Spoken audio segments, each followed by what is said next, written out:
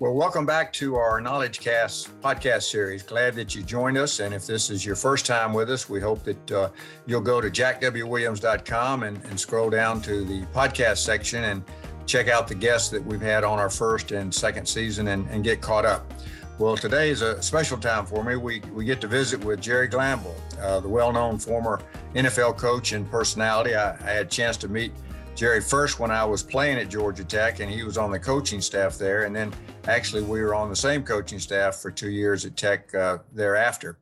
From there, his career path kind of skyrocketed and mine didn't. Well, Jerry was the head coach of the Houston Oilers and Atlanta Falcons. He also spent several years driving in NASCAR and in the Super Truck Series, and was obviously in demand as a TV analyst by all the major sports networks because of his personality. And while coaching, Jerry also became famous for leaving tickets for Elvis at all of his games at a time when Elvis had literally, as they would say at his concerts, already left the building for the final time. Jerry, thanks for being with us today. Well, memory lane down there when I was watching you play. You beat, I remember, Georgia had mauled us when I was a freshman coach, and the next year I moved up with you all on the varsity. And I remember the Furman Bisher wrote, they had to eliminate the series. The series has no merit. This is not even a game. And lo and behold, we won that game, remember, 6-0. I think we had an offensive breakout, and they didn't score. It was just a great win. You remind me of everything we did good at Georgia Tech. Well, you're kind, but I will say we also beat them the next year in Athens. I want to make sure you remember that one too. That one was so good because my memory, I don't forget, much. And they crossed the 50. We beat them 17 to something, maybe 17 to 7. 17-7. 17-7. They crossed the 50 for the first time, Jack, with 9 minutes left in the third quarter. I remember that. They tried a flea flicker. They got so desperate they went to trick plays, tried a flea flicker, and David Bevan intercepted the flea flicker. We were after him that day. We were flat. We should have been arrested for child abuse on that particular day. I agree. Well, listen, I got to start with this. How did you get so infatuated with Elvis and this ticket thing? Well, the truth of the whole matter is, June we were playing. We were going to play the New England Patriots in Memphis at their stadium, a preseason game, and the game was dedicated to Elvis. And so June and I were riding to practice. We were in Texas with the Oilers practicing at camp. We had the radio on in the pickup truck, and it said Elvis had been spotted working in a Burger King in Michigan. And June said, in pro football, you have a press conference after every practice, unfortunately. And June says, well, we got to just leave him 2 tickets, Jerry, if the halftime is going to be dedicated to him.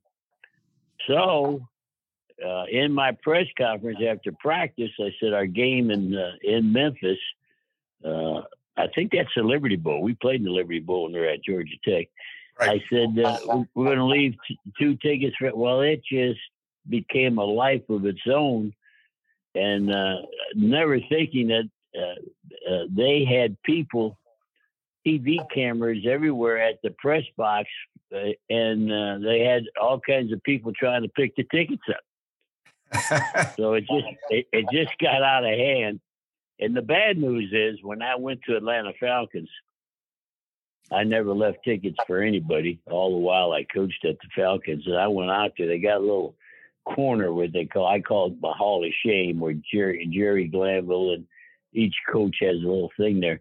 And under my name, they said while he was coaching the Falcons, he left tickets for every game for Elvis. And I thought, my gosh, you think they would know better? I never left a ticket for anybody. But the story is so big, you don't want to screw it up with the truth. Oh, yeah. Don't let that mess it up. Well, no. And so the truth is, we never left. Once I left Houston, we never left a ticket for anybody. Well, on behalf of Elvis, I'll say thank you. Thank you very much. Who was the most talented player that you coached on your teams in NFL? And who was the player that you dreaded playing against the most? Well, let's go to who did I admire the most we played against, and that would be Walter Payton. And the reason I loved Walter Payton so much, he was with some bad Bear teams when I was in Detroit. I'm talking about in the 70s. And they didn't have much chance of winning. And absolutely no one played harder, ran harder. There would be 3 minutes left in the game, and they'd be down by 21 points, and he was bringing it on you, trying to knock you out carrying the football. So I then judged all my backs to what he did and how I wanted them to play. When Walter Payton got to the boundary, he said his outside leg turned back inside and went after the people that were pursuing him. And I thought, we're going to teach that from now on. And the term at Houston, you hear the term now, smash mouth football, was invented by our Houston Oilers offense, because I told the running backs, if you run out of bounds, you're telling me you don't want to play anymore, and I'm listening. and that's how you remember our teams now. We got after you with running backs. Yeah. And I had a guy named Mike Rozier, I had Alonzo Highsmith, Lorenzo White, Alan Pick. They used to say, who's the best back in the AFC? And the answer would be, well, who's the best back at Houston? Because he's got them all. I took a back every year in the draft, Jack. I knew, I found a long time ago, real good backs make your line proud of how they're blocking. Yeah, well, you don't see that philosophy a whole lot anymore. That, running backs are rare in the first round, but it certainly worked for you. Yeah, my deal is, I've been in football so long. I've been with so many coaches, so many real good assistant coaches. And they want to answer the latest problem with a new pass pattern. Now, you're a quarterback. You like that. And I decided years ago, when I was even at Tech, I believe this, you got to answer some problems with breaking some noses. You got to knock some people down. I'd go in at halftime, and my quarterback coach would say, everything's open, we got to keep showing it. And my receiver coach would say, they can't cover us, everybody's open. I'd say, then why are we behind 10-0? We're going to go out and do something else. And we had a heck of a deal going, Jack. And my coaching record would not be what it is without, we won 17 games on the last time we had the football. So what we wanted to do, we want to hang around until that last shot in the NBA. And so If you look at Houston, we won more games in 4 years than anybody ever won till Belichick busted that record at doing it. And how did we do that? If we had the last shot, Jack, that's all we played for, the last shot to go in. Now, a lot of them weren't touchdowns, a lot of them were field goals. But we won 17 games on the last drive. That changes everything. If we don't do that, you're interviewing your old beat-up coach from Georgia Tech that, nobody knows what happened to him when he left. He dropped dead. But you got to be able to close the deal and you saw that in the Super Bowl. Absolutely. This year's Super Bowl. I was going to say that's a great example of it. Well, yes. Most of the people think of you as a football coach, obviously, and rightly so, but they don't realize that you spent a lot of time in racing. In fact, if I believe I'm correct, you had one of the best mentors a person could get if they wanted to learn the racing business. How did you get hooked up with Dale Earnhardt? Well, I decided that I was going to try to drive NASCAR, and they take you out on tracks and test you and all that. You don't just walk in and say, by the way, I'm going to drive. And I had not driven on a track prior to that. And you have to get a card. It's called a gold card. If you get a gold card, it means you can drive anything you want to drive at any racetrack in the United States. And I went to Richmond with Dale Earnhardt, said he would get me my gold card. And there we were at the Richmond track. There was 2 cars and 2 drivers and 5 people from NASCAR watching. And they do all the things they're going to do to you to see if you're really good enough to have a gold card. And lo and behold, by the way, I was the only guy he ever taught.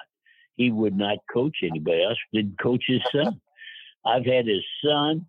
I've had the great Jeff Gordon. I've had Jimmy Johnson. I'll call him and say, "Can you please tell me what he told you and what he thought?" Because he didn't share. And I was blessed. Ernie Elliott there in Dawsonville built my motors. And people would say, "How you like Jerry driving your motors?" And Ernie would say, "Jerry has the longest straightaway on any track." And that was taught. And what does that mean? That means you're first in the gas. And that's really what he taught me, how to set the car, set the nose. And as everybody's rolling out, you're already on the floor. And first one on the gas coming out of the turn has the longest straightaway. And I drove for 15 years. I had 15-year career, drove all over, and drove last year in Georgia. Went down and drove down in Georgia at that watermelon track down there in South Georgia. And I think I'll be driving down there, and I'll be driving in Alabama and Florida again this year. And last year, you'd love it. I was racing for the Budweiser Challenge down there in South Georgia. And some of the drivers, Jack, you will laugh, I think they were like 16, 17 years old. Everybody down there is a young guy trying to move up the ladder, and they were racing an 80-year-old guy. A lot of fun. I wasn't going to mention unless you did, but I did want to say for our audience, we're talking about an 80-year-old doing the NASCAR driving here. Well, when I ran for Rookie of the Year, I ran against Jeff Gordon. How about this? Jeff Gordon and I ran for Rookie of the Year in the Busch. And Jeff, I think, was 17, and I was 54. I'm the only guy ever run for Rookie of the Year at 54. Well, also, I believe I'm correct. And at some point in time when you were coaching, you got into collecting replica vehicles of James Dean. Tell us a little bit about that. Yeah, really. He wrote the book on Cool. So I kind of, in my era, everybody grew up watching Blackbird Jungle was a movie, and a bunch of good stars were in there, and James Dean was. And it ended up, I loved that car. He had a 50 Mercury. And I'm a car guy. I have way too many cars and have had too many cars. But I ended up, when I was the coach of the Houston Oilers, I had a James Dean special made. It was a 1950 Mercury, just like the movie. And lo and behold, that opened up avenues from his family, his relatives. Same thing with Elvis. I got to meet Elvis. In fact, go back to Elvis, they gave me the wristwatch he had on his wrist the day he died in the bathroom. And then with the James Dean family, they brought me everywhere and showed me everything. So it was a great experience to meet the people who were really connected to both James Dean and Elvis Presley. In fact, the lady that painted was hired by Elvis to paint him, came to the Falcons and made that famous painting of me sitting on a Harley Davidson. She's only done 2 people, Elvis and myself, and she's a great artist. Oh, that's interesting. I didn't know that. That's interesting. Well, we don't have 4 hours here, but I do want to, I got one question, because I know you could go for about longer than that with stories, but anybody that's coached as long as you have has got some interesting stories of something that happened in a game or in football. What's 1 or 2 that really stick out with you? Oh, I think the funniest one is Floyd Reese was my linebacker coach at Houston Oilers. And we went down to play Cincinnati in Cincinnati. And it was bitter, bitter, bitter cold. probably the coldest game I ever coached in. And they mauled us the first half. They were going to beat us to death. If it had been a heavyweight fight, they'd have called it off. And Floyd Reese, we went in at halftime, and he got in a big argument and fight with one of our linebackers, and they're screaming and hollering and fighting. And we finally broke that up, went out the second half, and we gave up 2 points less the second half. We did the first point, so the whole team was this. I got to thank Floyd for being the difference and knocking 2 points off the second half by getting so bad. I learned as I kept coaching. You don't fight your own people game day. You know, everybody's got to be on the same side. If you're screwing up, we got to talk our way through it. So if you watch me coach, you know, I'm different on game day. We all have to be on the same side every single snap, regardless of what happens. I tell every team, Jack, that I coach before we go out. We've had, you know, practice was good. We don't grade practice. And the way it was done in practice is not the way this game is. Something tragic is going to happen to us, something bad, and we're going to pick ourselves up and play and win. Well, last year we were in the spring league. Jack, we kicked off. They ran back the opening kickoff. Man, we're already behind. We took the ball, Jack, went down the 5-yard line, threw a quick out at the 5. They picked it off and ran it back for a touchdown. Jack, that was the best team we were going to play, and we ended up beating the devil out of them. So we're down 14 points. We did practice those 2 plays, and you got to just keep playing. And I think that's what you learn. That's what I'm all about. And whatever happens in a game, we've rehearsed. So I get so mad, Jack. It's 3rd and 1 at the 28-yard line. And the offense calls timeout because you got to decide what they're going to do. They should have decided that on Wednesday. Yep. That's what that sheet's for.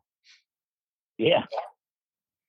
Well, you know, when you were in the NFL, you did a lot of things in the community that people don't know about. And you and I talked the other day, one about I didn't know about. But when you were with the Falcons during the season, you made a trip each week down to the Children's Healthcare Hospital to spend time with the kids. How did that get started? What got you involved working with them? Well, it got started in Houston, and they found out when I was in Houston. They said when I left Houston, the United Way might as well close because everything we did at Houston, we did all kinds of things in Houston with the children, with the Children's Hospital. I had my own locker room in the hospital, and I would meet 3 or 4 kids one day a week. There I could drive over. I had a courtesy car, Corvette, and they let me park right in the front. So I'd pull in my Corvette, get out, go do my thing because I had to go down back to practice. And Atlanta found out about that when they announced I was going to be the coach of the Falcons. And there's no way I could make it down to the Children's Hospital after our meetings and get back for practice. And 2 Georgia Tech grads, McCloskey and Bevan, both worked for Georgia Power. And they set it up, and they furnished me with a helicopter every Thursday. So every Thursday I got on that helicopter. Every Thursday I got to fly down and talk to kids that were fighting the fight. And became quite emotional. And I'd fly back and then we'd practice. And everybody knew here comes that. And I tell you what, if you've ever been in a helicopter in a windstorm or a rainstorm, you sometimes wonder, why am I doing this? Yeah, we had some scary ride. That land looks pretty good, doesn't it? Yeah. Well, as we wrap up, Jerry, you mentioned that I think it was October, you turned 80. What at 80 years old, when other people are hoping to just be able to watch sports on TV, you still want to coach and you still want to race. What motivates you? I think for me, football wise, it's kind of funny because I get to work with young coaches and of course young players, and they all say the same thing. I'm the most current guy coaching. So even though you're 80, you can't look back, Jack, at what we were doing in 68, 77. You have to be current. And I'm on top of, before they came out and ran the bunch, we already had a plan on how to stop the bunch formation. And so staying current and inventing things, nobody can stop the trips with three coming through the post. Well, we invented, we're going to bring the nickel safety who was doubling the split end, going to bring him all the way over and take three vertical. If he breaks flat jack, he's back to doubling one on the weak side. We invent all that stuff. And I tell everybody, nobody is as current as we are because study every day. You learn something every day. Every day. I've been coaching, I guess, since 1964, but there's no game I don't learn something. I learn something every time, and then you add that into being current, and driving. Driving is like a drug. It's addicting. When you're racing, at Talladega, I shifted from third to fourth gear at 194. I put the car in fourth gear at 194 and hook a bungee strap around it. And I looked in the mirror to be sure the police weren't chasing me. When you can run 194 and not get a ticket, you got to go. Well, Jerry, thanks for being with us. I want to close by saying we really missed you at our 50th anniversary of our 70 team that we talked about that finished 13th in the country and beat Georgia 3 of those 4 years. But I know that you weren't there because you were at the side of another Tech player that you had recruited that was having a serious life-threatening surgery. But all the guys really missed seeing you and hope to see you soon again. Well, I got to say this, that group of Georgia Tech people, they stayed with me. And the reality, and I tell them this, they really made my career. They played, and you were there, Jack, you watch. That defense played so hard. Our defense got after people so good that the pro teams came in. I never applied for one pro job. George Allen came and tried to steal me off the campus because of how hard we played. So those people you were with, the 70 teams of Georgia Tech, made me in my career because how hard they played. Well, I'll tell you one quick story. Obviously, our audience doesn't know this person, but Rock Berdoni was co-captain with me and was a 2-time All-American on defense as a defensive tackle. And he was visiting in my parents' home many, many years after we played. And we were at the kitchen table, and he looked over at Mom and he said, "Ms. Williams, if it weren't for your son, I wouldn't been a 2-time All-American." And she's getting all excited and pumped up. And he said, "Because our offense was so bad, I was on the field all the time and I got extra snaps." It was funny. Remember our running back, was it McNamara? I love McNamara. Yeah. And he goes, "How'd you like our offense today, Coach?" I said, "You know what? Your longest run was a huddle break." And we'd laugh, Well, Jerry, listen, thank you so much for being with us today. I'm sure you put quite a few smiles on the faces of our listeners with your stories. And I hope to see you back on the field or on the racetrack again. And if not, just keep the stories coming. Well, we're going to do both. We've been offered a couple of football jobs, so we'll be out there to find us. And of course, we'll be racing this summer in Georgia, Alabama, and Florida. All right. Well, folks, thanks for being with us today. And I'm sure that you enjoyed our time with Jerry. And I hope that you'll be back with us next week for our next podcast. And until then, I want to encourage you to make it your goal to be a positive influence in the lives of others. Hey, before you go, we wanted to let you know about Jack's book called The Question, a guide to answering life's most important question. In this book, Jack shares his personal journey that began in 1993 to determine the values, principles, and beliefs that would guide his life. Whether you are a spouse, parent, grandparent, friend, leader, educator, coach, or mentor, Jack's I Believe statements apply to all the roles he has played during his lifetime and can do the same for you. Jack's message applies to all people, ages, and careers. It's an easy read with compelling stories, enjoyable humor, and sincere transparency. The Question is now available in ebook and paperback exclusively on Amazon. Go to jackwwilliams.com/thequestion to learn more and buy your copy today. Again, thanks for joining us for this episode, and join us next week for an all-new episode of Knowledge Cast by Ideals.